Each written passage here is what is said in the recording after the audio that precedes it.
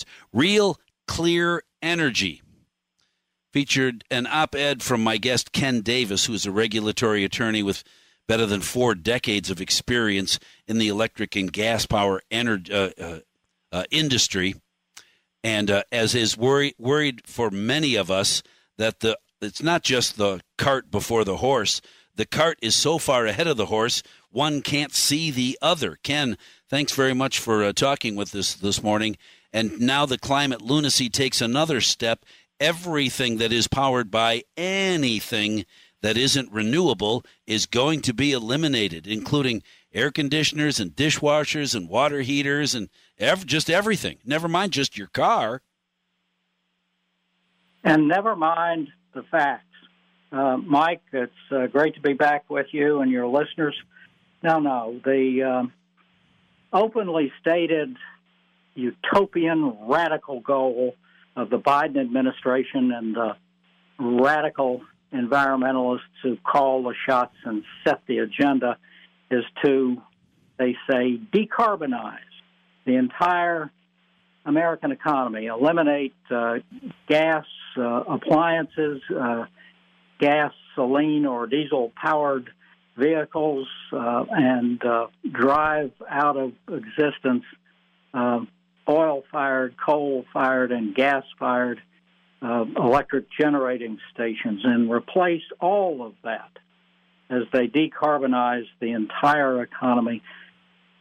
Replace all of that with climate-friendly, supposedly climate-friendly, sustainable electric generating technology powered by the wind and the sun, wind farms and solar panels. Problem is, it just won't work as a matter of technology. The decarbonization campaign poses a grave threat to the reliability of the nation's electric system. Under their plan, they've issued unattainable environmental emission regulations that will put hundreds of fossil fuel power stations out of operation over the next several years. And these are stations that are absolutely essential to maintaining the stability and reliability of the grid, because electricity, unlike oil and gas and other forms of energy, can't be stored in any significant amount. It has to be produced, generated, and supplied to customers in the amounts they need precisely at the time they need it. And if the supply is not kept in balance with demand, as the demand changes through the day and from day to day and over the seasons, if the supply is not kept in balance with demand, the grid destabilizes, crashes, and you're going to have widespread blackouts. Now, electric system operators can easily adjust the output of fossil fuel generators and nuclear generators to meet demand as it changes, but you can't do that with renewables. Operators can't get more out of a solar farm if the sun doesn't cooperate. The output depends, in fact, on the weather for wind farms and solar farms. For example, the wildfires in Canada recently cut solar output because of the widespread smoke haze. Sure. Cut solar output all across the U.S. Northeast by 90%. So any sensible group of policy makers or administration faced with these facts, the limitations of solar and wind, would rethink their policy, but that's not what progressives do.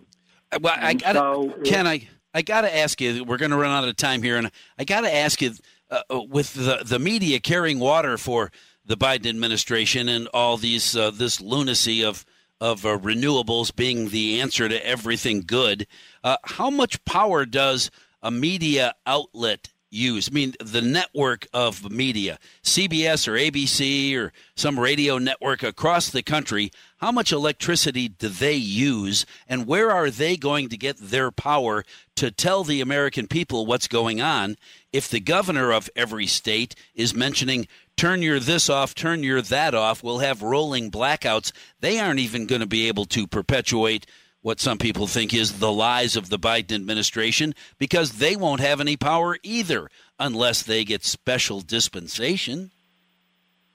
Well, there's going to be a lot of that. I mean, they use a lot of power, and when things start to go wrong, they won't blame the policies they backed. They'll blame the utility companies or other players, the failure of management to somehow square the circle and make their crazy policy right. In the meantime, they're going to they're deploying technology and protocols that will allow for central control of demand, thermostats, and so forth. So California, where else? California has taken the lead on this, if you can call it lead. They're installing equipment and regulations and communications gear that will allow the central regulator to cut off demand when it exceeds the ability of these weather-dependent resources to supply the power. And they can cut it off to certain customers. And that goes to your question about the media. Maybe the media companies who support them and other companies who support them will not be high on the list to be cut off in a peak power situation. It'll be interesting. Peak demand situation. Remember when living off the grid was a scary thought? Moving off the grid, getting out of town and living off the grid? It seems to me these days like we'll all be living off the grid to some degree in the not-too-distant future. Ken Davis, thank you very much for talking with me this morning. We will do it again. We will.